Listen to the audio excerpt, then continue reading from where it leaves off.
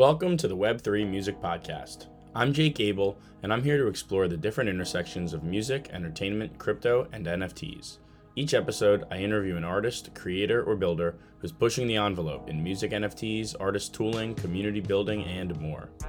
Before we get into the episode, I'd like to thank our sponsor, Neon Ox, the premier North American ticketing solution for your next live event.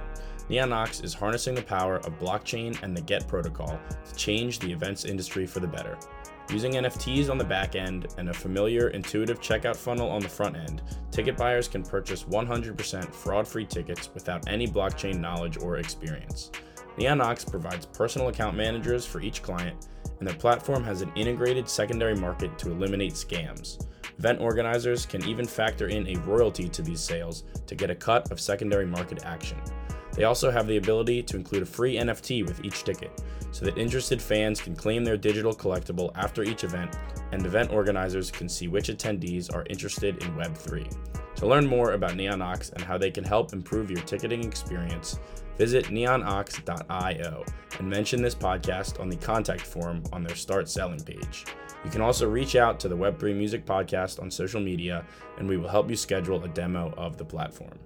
And with that, let's get into today's episode. Today I'm talking with Alex Lopez, the founder and CEO of Soundpickr. Soundpickr is a music NFT platform built on Solana, aimed at fixing music royalties with transparent data and immediate payments. We talk about this goal, the problems with the traditional music streaming royalty system, licensing music for metaverses, how Soundpickr got started, and more. I hope you learned something new from today's episode. Here is Alex Lopez.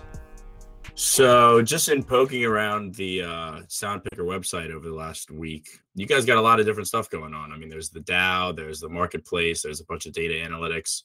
So why don't you start and give me an overview of, what Soundpickr is and all the stuff you guys have going on. Sure. So, well, first of all, thanks for having me here. And Soundpickr is a data-focused music NFT company.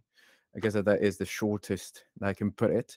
And it's interesting that you've pointed out that we've got all of those things, because actually today, so Monday, whatever day it is, Monday 12th, we've actually announced the reviewed vision for Soundpickr. So pulling in all the data that we've been getting and being able to contrast both what's happening in the real world of music and what's happening in the NFT space for music, we realized that there's too many people trying to fix the same problem, which is bringing songs to the NFT space and trying to fight for it. So we are moving away from calling ourselves a marketplace. And actually, we're now developing our roadmap as to what is going to happen with the marketplace and how to use it.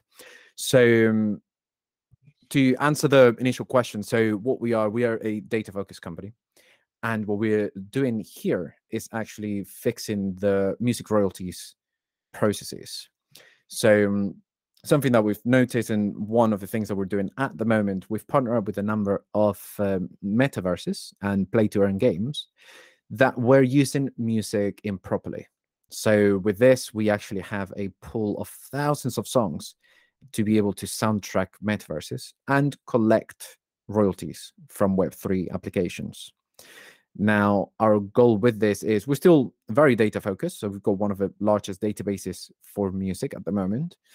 And we are using Web3 technology to resolve how musicians are getting paid, which means transparent and immediately. Cool, interesting. So that's sort of that's kind of a pivot from where you started, right? It started more as a marketplace for musicians to release their own NFT projects. Yes and no. So we actually started off as a data company. So we were looking to build the data analytics for music, and not just to be used for NFTs, but actually to be used as well for anybody that's looking to purchase any intellectual property. This is a movement that started quite heavily a couple of years ago. Hypnosis is a very famous company that has been buying music IP very actively. And then there's a couple of companies, both in the US and Europe, that offer intellectual property for sale. Now, there's not a company that can offer public information about musicians, whether it's revenue, whether it's overall engagement on social media, how they're growing, even how they're engaging with the NFT community. We've noticed that NFT projects that do well is because the creators really back their project and talk about it. And in music, you've got superstars selling NFTs, but they barely talk about the NFTs. So we actually have been able to pick all this data and be able to offer in one screen. Whether you, Jake, if you are involved in NFTs, if you're selling NFTs, how much are you talking about your NFTs? How involved are you in Twitter Spaces? How much content you're producing about NFTs? As well as if your revenue, if your engagement in the real world is growing, then it makes sense for people to actually back you up in NFTs as well. So we started off as data, and data is our core and it's our superpower. And we are pivoting on the use that we have for NFTs. Whilst we're still creating NFTs, and actually we've closed a deal that we'll be able to announce in a couple of days for a couple tens of thousands of songs, and that includes existing catalogs as well as new catalogs, so music that hasn't been released yet. We are pivoting in that sense. So how we are putting those NFTs forward. And instead of just selling the NFTs and doing drops for marketing purposes, we're able to exploit and to actually give another recurring revenue stream for the creators, which is essentially licensing those songs and collecting royalties from those songs in the Web3 space. Interesting. So these songs that you have cataloged, you're helping license them for different metaverses? Is that what you mean? Yeah, absolutely. So we've got a number of partnerships. Again, we'll announce today's Monday the 12th, so we're recording this Monday 12th. So we're expecting on the 19th, so next Monday, to be able to announce a couple of the partnerships that we've completed. And we're not a licensing partner. That's not what we do. We're just there to offer the technical solution to collect the royalties from the metaverse. Mm-hmm. So the songs are still the property and sole IP of either the labels, of the composers, songwriters, etc. We're just a technical partner to be able to collect the royalties that PROs at the moment, they're not equipped, interested, or ready to be able to collect. Our idea is that to obviously make it very transparent, so all the data of how music is being consumed will be on chain, and all the payments as well on chain. So we host no money. We're not a PRO that you need to come and claim the money. The revenues are transferred directly from consumers straight to the artist. So still full control, full transparency. And what we're doing there is to start building a proof of concept to completely change how royalties are distributed in the real world. Mm-hmm. So how were royalties distributed previously in, like, let's say, the Web 2 world? And what were the pain points there that you or guys are now solving? It's a good question. So obviously intellectual property in music is very complicated, and there are multiple rights that musicians need to be able to register. And actually, so since we made all this announcement, and even before anyways, we've been finding a overwhelming amount of artists, music makers in social media that they do not understand why intellectual property is complicated. A lot of the answers is like, oh, I already distribute my music on DSPs, so why would I need to register the songs? And I think that's very troubling, because two reasons. One is the fact there's a lack of education on independent musicians. Two, I think that a lot of musicians don't know that they need to register their songs because it's already fairly complicated. And if you're doing this independently, it's already quite complex. So to answer your question as to how music is distributed, we like using the example of radio. Why? Because radio still is a really big thing for discovery of music. It pays obviously way more royalties than streaming services. One play on radio will pay you 10 or almost 100 times more than a single stream. So with radio, let's say, Jake, you're an artist, you're in the US. You're US? Yeah. Yeah, sorry. Yeah. For some reason, I thought you were Canada, but no, US. So, Jake, you're an artist in the US. Your songs are registered in the US. Okay, let's say BMI and Sound Exchange. Okay. Now, your song gets played on radio in the US. Okay, let's say you get one airplay. You will need to wait in the realm of between 6, 12, or 18 months to see the money go into your account. Okay. That is if you're a US artist registered in the US with your music being in the US. Basically the most simple situation. Now, what happens if your song is broadcasted in South Africa? So the radio station in South Africa needs to make that information available to the, let's call it the BMI of South Africa. I don't know what it is, but let's call it South African BMI.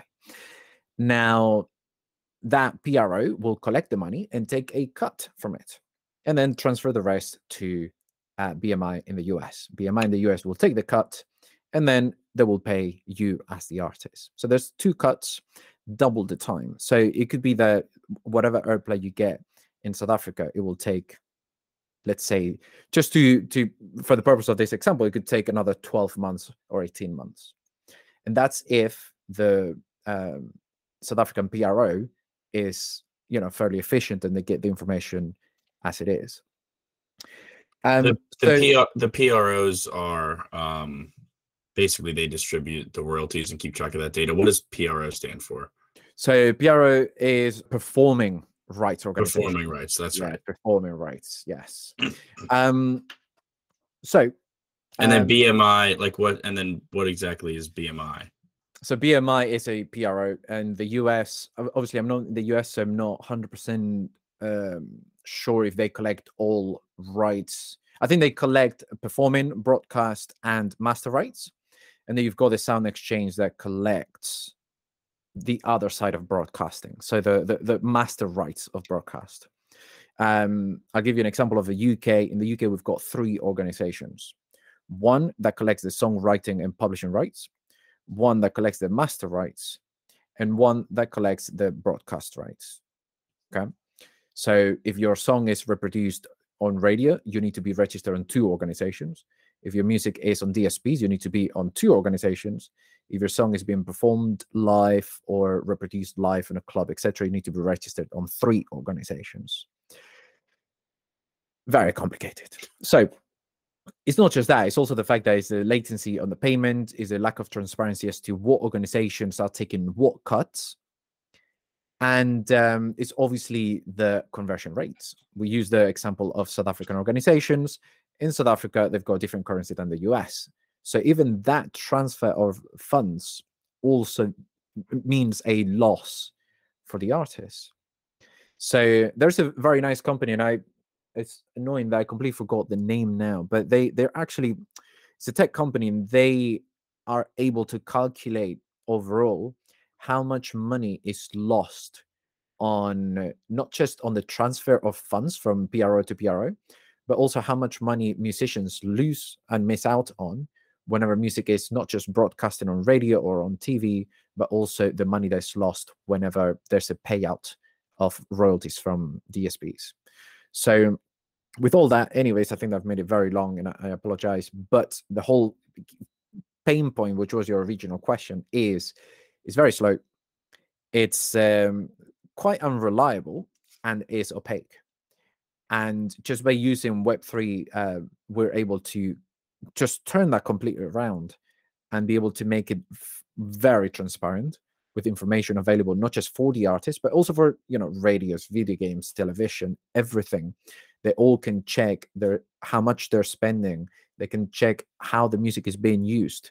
You remove administration costs on having to fill up your sheets and saying, I'm a TV show and I'm using all these 100 songs. You remove all that, and you speed up the processes so that if your song is reproduced today as an artist, you get paid today. Yeah, that's a pretty significant change than the old way. I can see how. I mean, I've definitely heard a lot about how streaming and royalties in general have all of those different pain points in, who collects the royalties, where you send it to. It takes forever. How are you able to move that like streaming and usage data on chain so that, like, for example, if a radio station, in the UK plays a song by an American artist and then the American artist needs to get paid, how are you able to track that data on chain when, like a radio station doesn't necessarily occur on the blockchain? Very good question. And we already have a roadmap for this. And I think there's obviously quite long, and it's something that's going to take us a couple of years. But the key thing is not just how to do it, because technology exists to be able to make this process possible, but it's more about the support that we get from PROs. At the end of the day, something that is going to definitely help, it's to be able to partner up with the PROs around the world to essentially not just to make the whole process simpler for them, but it's also the fact that they will reduce any costs that are internal. Administration will be done much faster. Their pipelines will speed up so much because you don't need to start accounting for the royalties you will collect next year. It's the fact that you're collecting royalties immediately. We already have a bunch of steps as to how to get there. The easiest and earliest way for us to get there is to tackle Web3 applications with Web3 technology. And that's where we are at the moment. And actually, if you go to our website, you will see the brand new goal and the vision as to how we've updated it. And it's actually fairly straightforward. It's just that since we were not a marketplace from the start, marketplace was a feature that came afterwards. We were data and we were payments. That's what we were. We were making payments easier. We were offering huge amounts of data. So we were already very prepared for anything like this. And we wanted to resolve royalties from the very start. It was just when the latest update of the data that we had that we were able to actually pivot very quickly, because I don't think that there's any other marketplace that can see that the market cap for music NFTs is extremely small for the huge amount of companies that are trying to tackle the purely commercialization, the sell of music NFTs. And I think that is a key thing that, we're quite proud that we're able to make that. It's not a huge change. It's just that we completely shift in the priorities that we're going towards. So instead of trying to build the best marketplace for people to trade, buy, sell, and go crazy with their music NFTs, yes, we'll still be able to offer NFTs for people that want to buy them. But instead, we're going to focus on the use of the NFT technology to be able just to fix the music industry from its core, which is how musicians are getting paid, rather than having to create a new product for musicians to earn more. It's more about how can we go to the core and any digital usage of music, getting it paid as soon as possible. Right. Okay. Yeah, I see the difference there. Because the NFT market as a whole for musicians is sort of just like a new revenue stream. It's a new industry. It's like a new way to connect with their fans. But there's also a lot of applications for Web3 to fix the existing way that the music industry operates. So you're talking about streaming and getting paid and streamlining all of that, and fixing the existing parts, which is cool. I feel like that's almost more challenging. I mean, you have to go into these existing legacy systems and try to figure out how to work with them to sort of disrupt, maybe not their whole model, but disrupt, a huge way they do business. So is that how you feel about sort of this mission of changing the streaming royalties versus like just creating a marketplace? Yes. Again, I guess that obviously we went with the marketplace angle because there was all this hype, and it was a good time to have a marketplace and build it up. We got really great partnerships and we did amazing stuff. We're still obviously going to be dropping NFTs because we still need to create NFTs. But for example, we're now going to partner up with another marketplace to be able to do like a joint collaboration across our marketplace and their marketplace.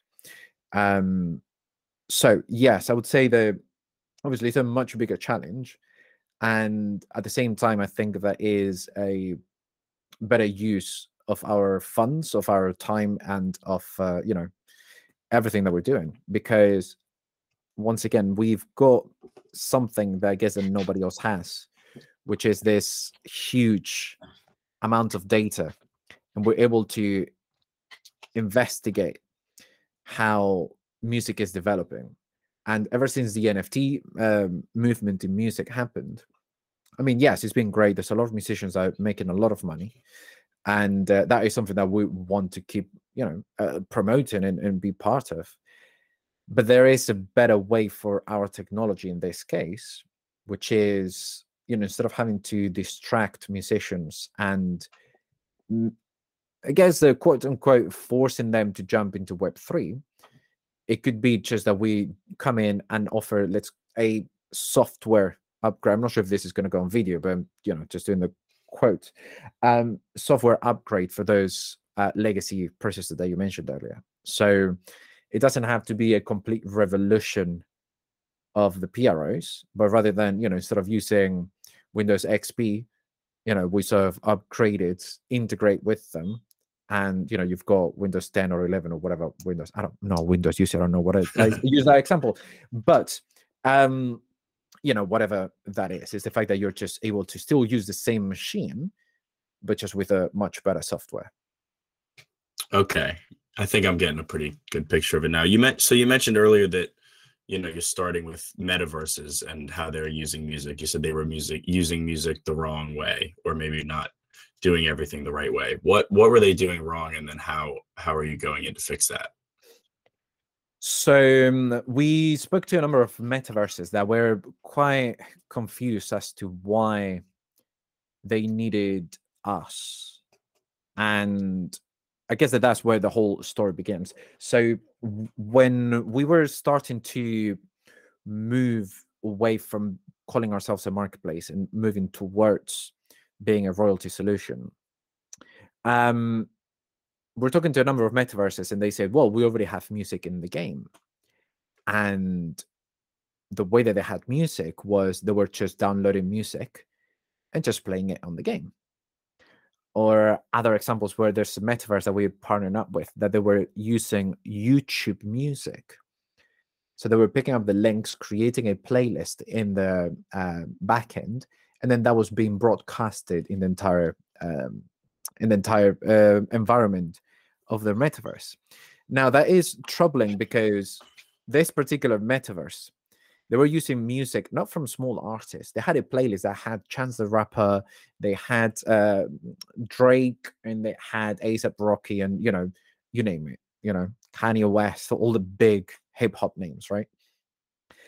And when they told us that, I said, oh, so you've got permission from them? Like, have you spoken to them or their labels to have this? I said, no, we don't need it. We're using it from YouTube. It's on YouTube, so it's available for us, basically. And that's the key problem, I think. So there is two things. So there is metaverses that are silent, meaning they have no sound effects or soundtracks. Or two, there's metaverses and games that are using music without permission, and they do not understand why. And so this is how the whole conversation started. And we've realized that there is a lot of money going towards gaming in Web3. Actually, I found this article, and I can send it to you later, as to the fact that VCs are still pouring a lot of money into gaming in Web3. That is the thing that's been funded the most. And, some games and metaverses have the backing of a great team that have loads of experience, and others, are just students that have, or just came out of uni, and they are very driven, hungry, and motivated to build something great, but they've got no experience in gaming. And no experience in gaming also says that probably they have no experience in licensing music. So in this case, what we've built is what we call the meta player, that essentially they can copy and paste it onto their code. So it's integration that's very seamless. It means nothing for the development teams. And they've got access to a huge database of songs that are great quality, because we've partnered up with great labels and publishers, and they are cleared to be used. So with that, we're actually resolving all the legal processes for licensing music. We're resolving the fact that they've got dynamic soundtracks, whereby they can see which songs their players are listening to, which songs their players are skipping, and be able to adapt their soundtracks based on what the players like. And the most important thing is the fact that musicians get paid directly without the interference of anybody. So again, we're not the licensing partner. We're not saying, oh yeah, you pay us and then we'll pay the musician. No, the musician partners with us, the rights holder, let's say, with a publisher, label, songwriter, etc. Partner with us, we bring those songs as an NFT to Web3, and then we're able to offer everything for the artist to track usage, not just of people listening, but also people buying the NFT, as well as giving transparent information to the metaverses. So then they see that they're being charged the royalties, whatever they actually need to pay. And it completely resolves everything from having to think about licensing, legalities, having to hire a music specialist team, having to spend thousands and thousands of dollars on a composer that probably will make, an ish job to, soundtrack a game. And at the end of the day, is the first step into the royalty collection of what could be, the royalty collection of the future.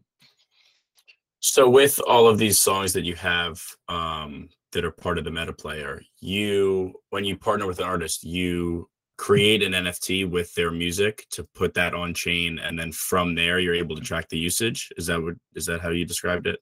Yeah, exactly. Yes.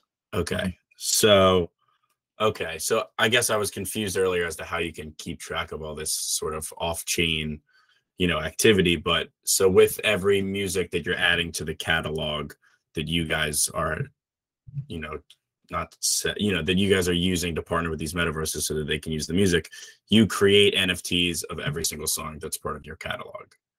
That's correct. Yeah. Okay. And then when a metaverse is using the song in their game, you're able to track that they're playing the song from that specific NFT. Yep. Okay. All right. I get it. It was a little confusing at the start. I mean, it's confusing because, like you said earlier, technical, yeah. Music rights music IP is definitely very technical and very confusing. So I can see how this definitely solves a lot of problems for a lot of different people. Have you, with finding partners in music and record labels and stuff, do you have to do a lot of Web3 education and onboarding for them? And how has that been? Yeah, absolutely. So we had to do more education when we were calling ourselves Marketplace, because again, they thought, why do I need to sell my song? Like, I just want people to stream it, right? Because that is the concept that they understand. Well, I'm not going to say that, actually. I'll take that back. They understand a lot of things, but they do not understand the benefits of a music NFT marketplace. And there was a lot of education to be done. And then slowly, whilst we were behind the scenes transitioning towards this new model, all we had to say is, hey guys, we've got our smart contracts are built so then you create NFTs at zero cost. So it costs you nothing to create NFTs. We will charge you nothing to put those songs, which is representing your songs in the Web3. And the money's paid to you directly. So they're like, let's call it micro licenses. So they're small licenses and they get paid those residual royalties every time the song has been used. And that is something that they understand. They're like, cool. So I know how to license music. This sounds like a mini license. And I know how royalties work. So it sounds like you're collecting royalties. I understand that. And so I think that is a key piece that myself and the team, we've been learning for the past few months. The fact that if we have to re-educate a whole industry, what happens there is that then there's a slower adoption. And I guess that happened already with streaming, where there was a lot of resistance towards moving to a fully digital system. And it was very slow. There was a lot of musicians that didn't like. I mean, I remember when I couldn't listen to Oasis on Spotify, and I'd be like, why not? And it took years to actually get Oasis songs on Spotify. Or Arctic Monkeys, one of my favorite bands when I was a kid. And I couldn't find their songs. And it's the fact that there was a re-education piece to be done. But in this case, I think that we can just use the technology to just improve behind the scenes. So then the message is not that, hey, Jake, you are a label, a manager, a publisher, whatever it is that you do in music, and you have to relearn this, or you have to completely change the way that you think about music, and you have to learn a brand new thing. Well, so instead of saying that, all we say is like, hey, we've got a software upgrade, and you're going to get paid faster, more transparent, and you've got full control of everything, which is the direction that we're going for. And that so far, everybody's really liking it. So yeah, there was a lot more education to be done before. Now it's just we talk the same language as music execs, and just saying the process is the same. You just get paid faster, and you've got all the information available, not just on our platform, but if you don't trust us for whatever reason, information is open source and publicly available on the blockchain. Okay. Yeah, that's cool. That's really interesting. I can definitely see how, it's once you speak their language, it's easier for people to understand. It sort of goes back into what we were saying earlier, like, you're disrupting the way that the old music industry works instead of sort of helping to build the new use case of music NFTs. So that's cool. Have in talking with DSPs, are they like easy to get on board with the idea once you sort of explain the benefits and how it makes their lives easier? Good question. So we haven't spoken to DSPs yet. And the reason being is because I think that we need to be able to build up the case studies first before trying to go to another tech company and say, hey, integrate us to what you do. At the end of the day, DSPs are tech companies, and they've got their own softwares, their own processes. And I mean, Spotify a couple of weeks ago announced that they want to get into NFTs. Now we need to see how that unfolds. But it's the fact that it's good that they're thinking about these things.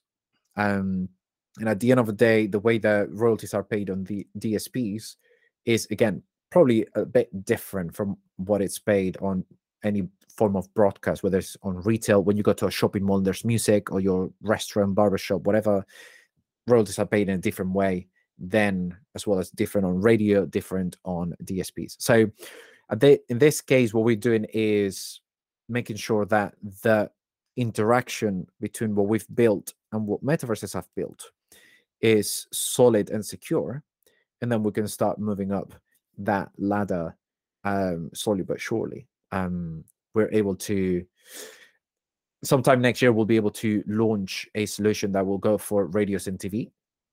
We'll be able to then integrate with PROs, and then PROs are the ones that talk directly with DSPs. So it could be a very easy transition then afterwards. So yeah, it's a very long road to be able to change something that has existed for so many years.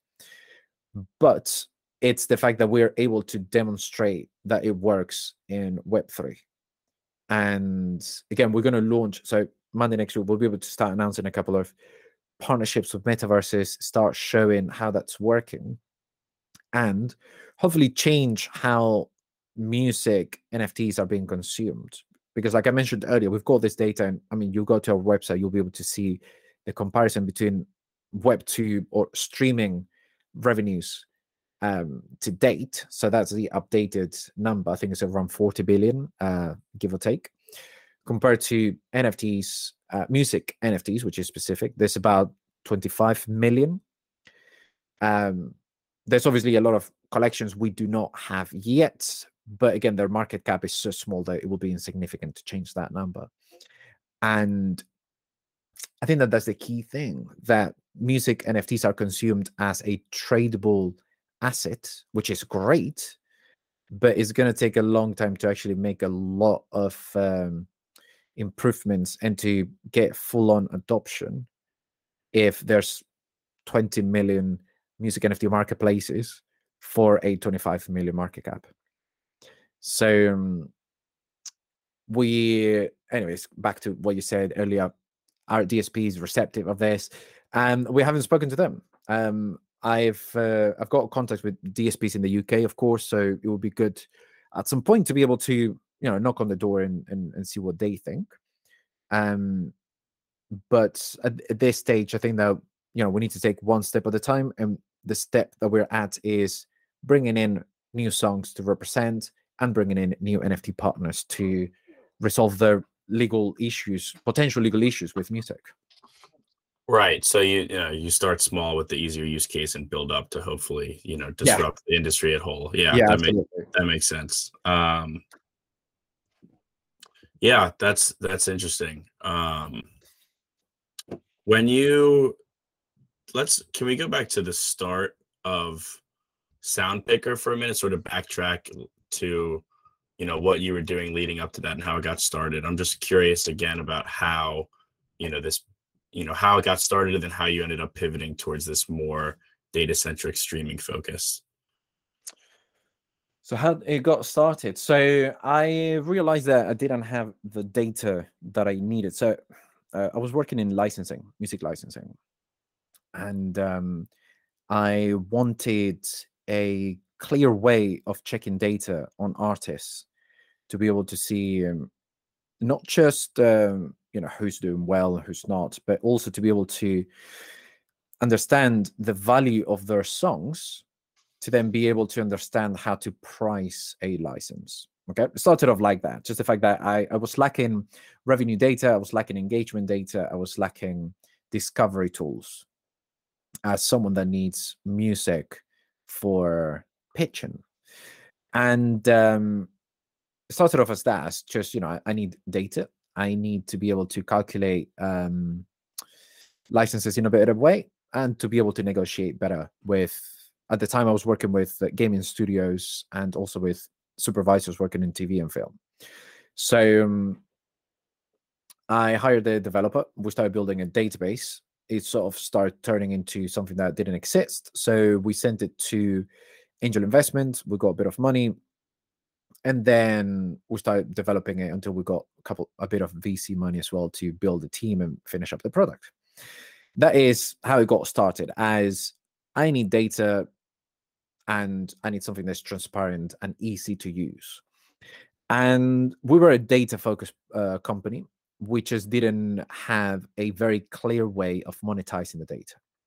And something that I didn't want to do is to build a SaaS product. I didn't want, because there's a platform called Chartmetric, great guys and great data, and it, loads of people in the industry use it. They charge you $140, $150 or pounds, which dollars could be close to the $200. Or maybe there's a discount. I don't know. I haven't used it for a long time, but it's a substantial amount of money that they charge you to use their platform. And I didn't want to do that. I didn't want to be a subscription-based platform.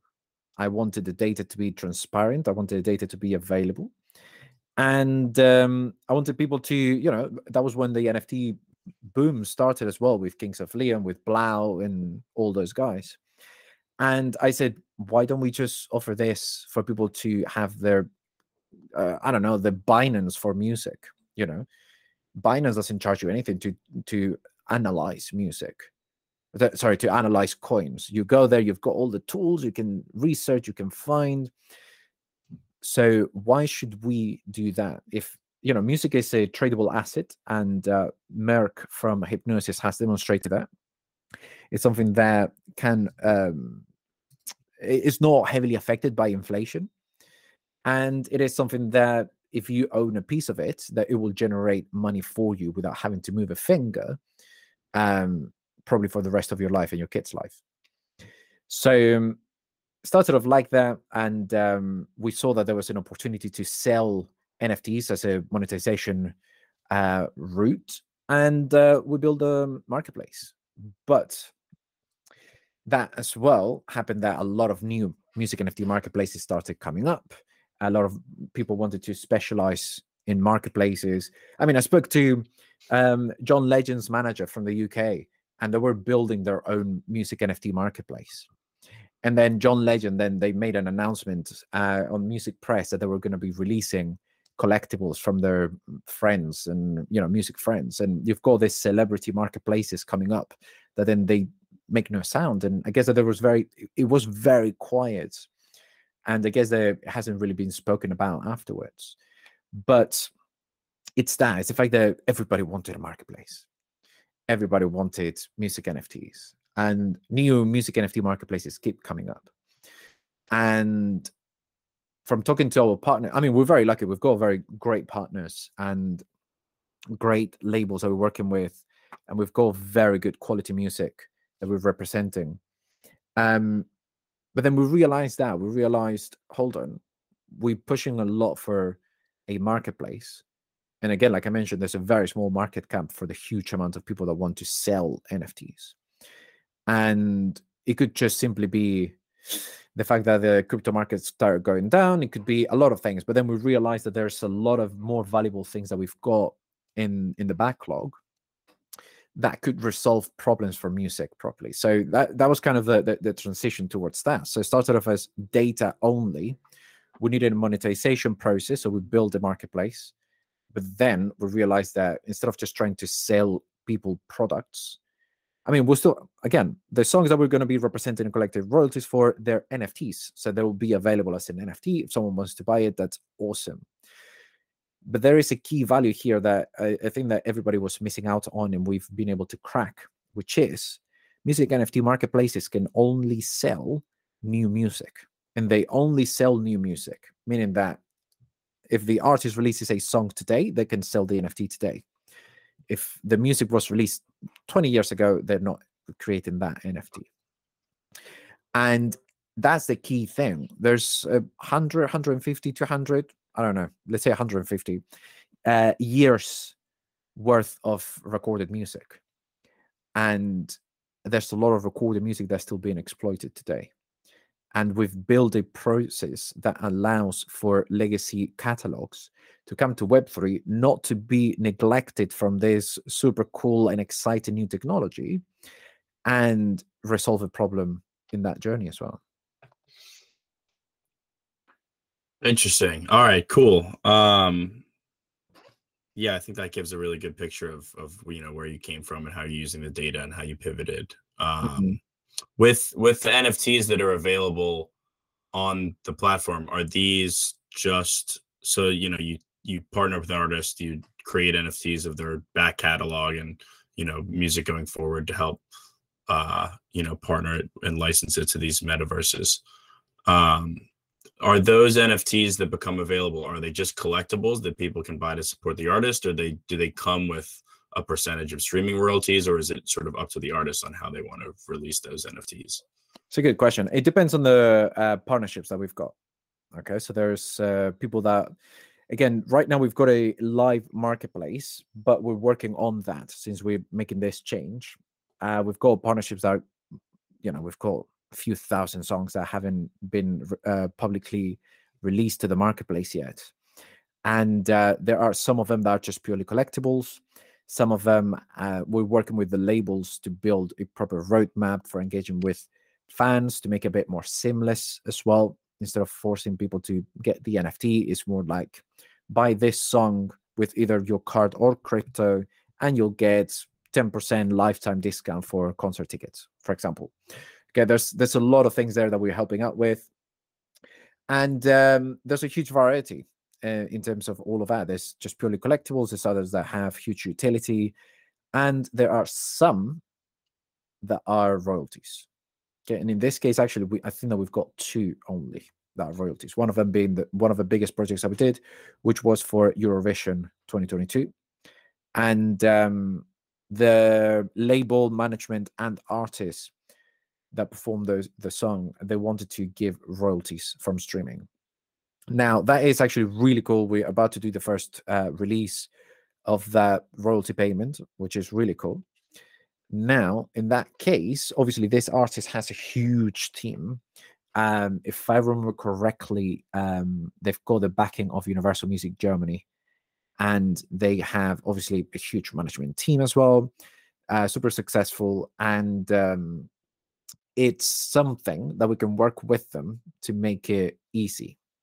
Now, in terms of giving royalty cuts, it's something that I've always been very careful with.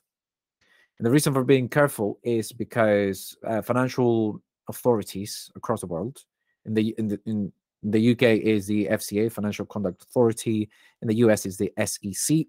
They're both very annoying when it comes to blockchain.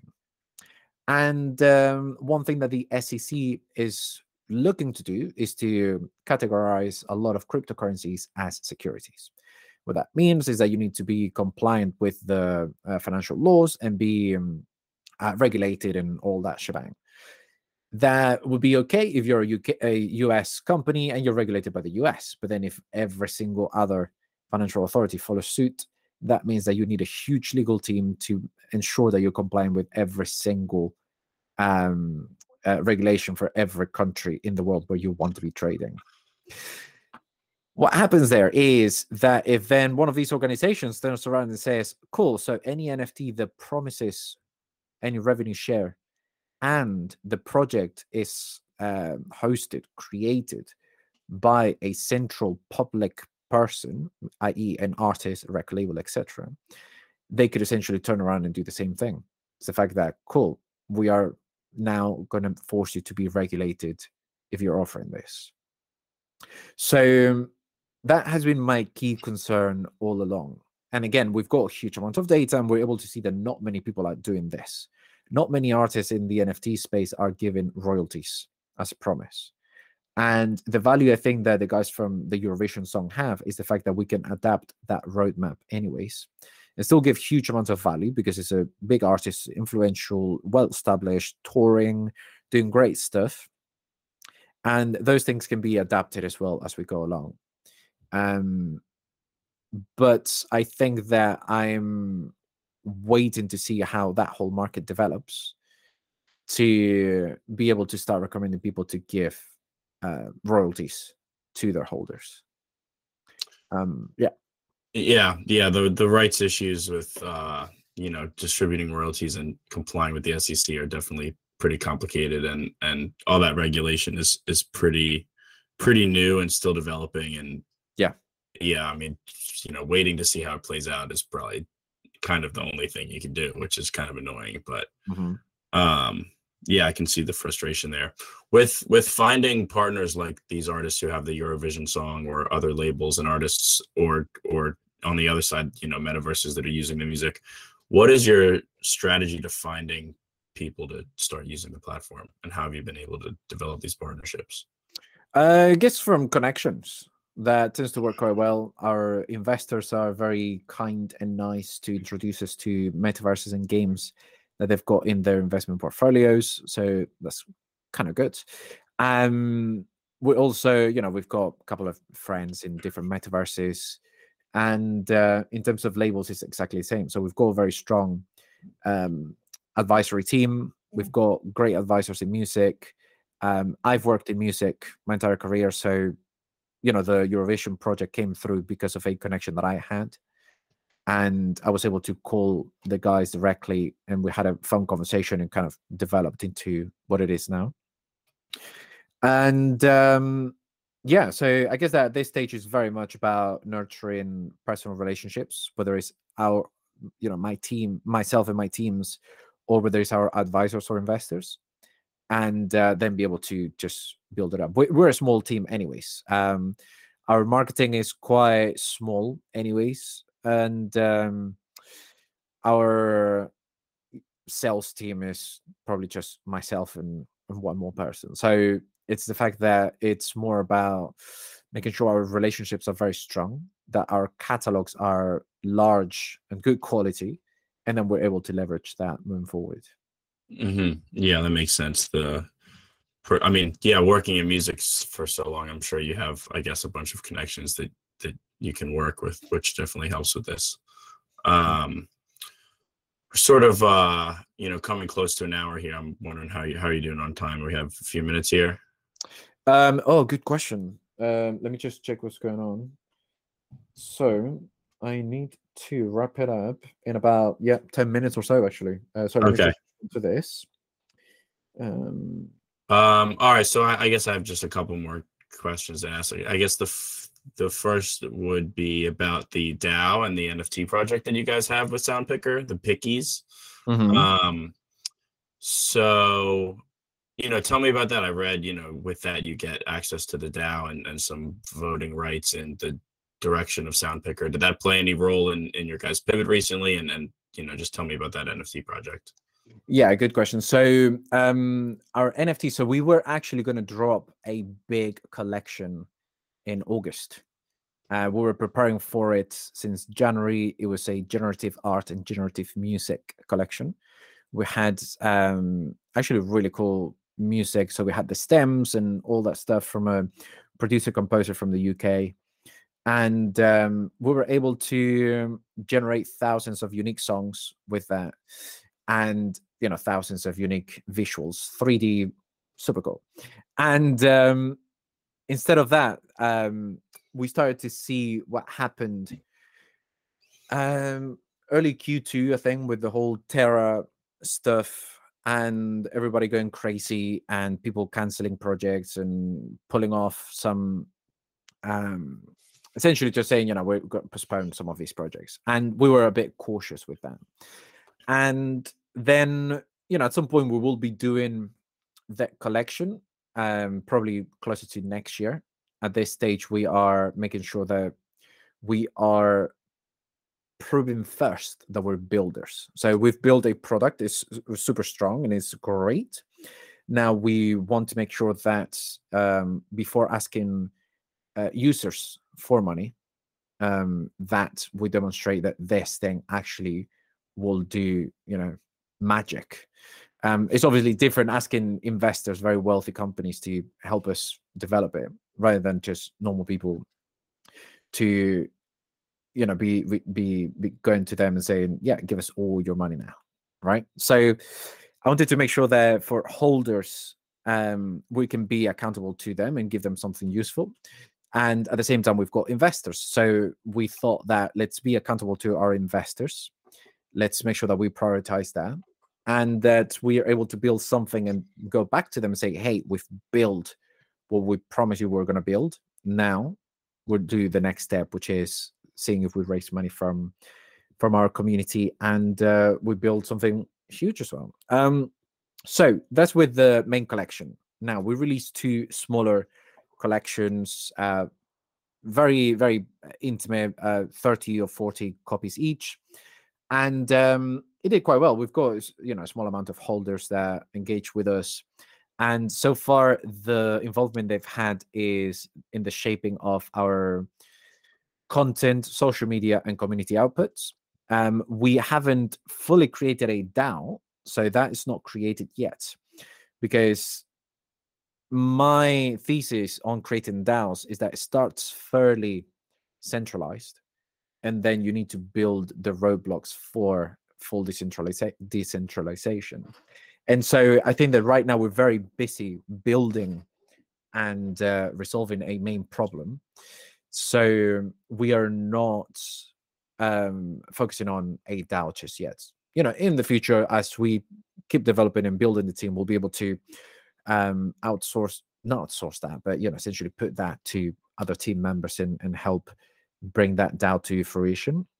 But at this stage, we still have our community. We've got a small number of holders, and we engage with them. And yeah, in any cases, that is selling NFTs and being an NFT project would be completely different from what we're trying to do. So we're not a PFP or a music project. We are a technology solution, and we actually want to prove that.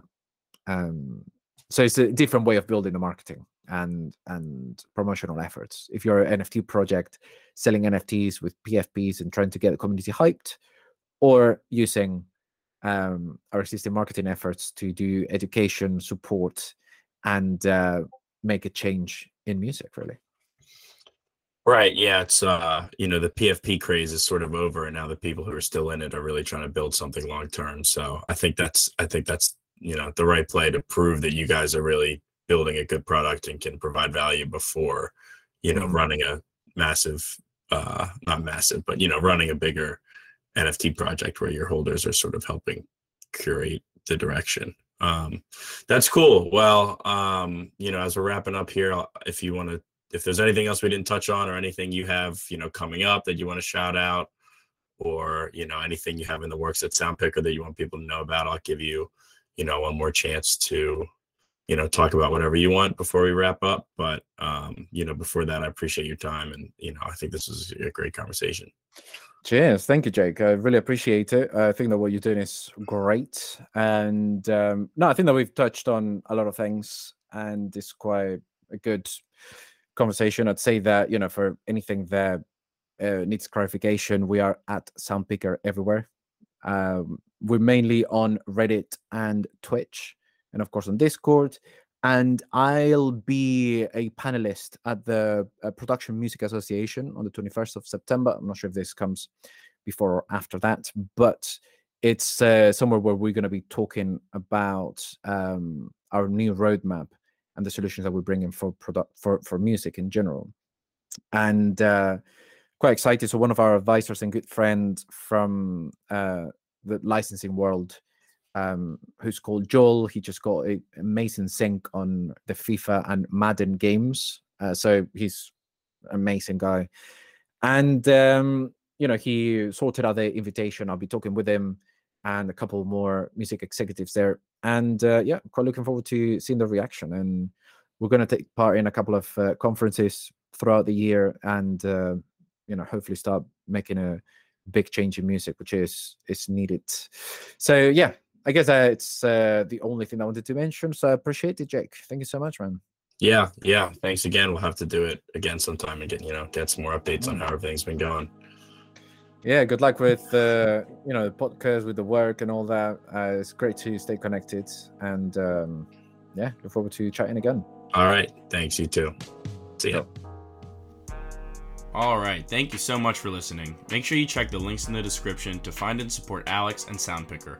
If you enjoyed this podcast, you can follow us on social media at the Web3 Music Pod on all platforms to keep up with new episodes and announcements.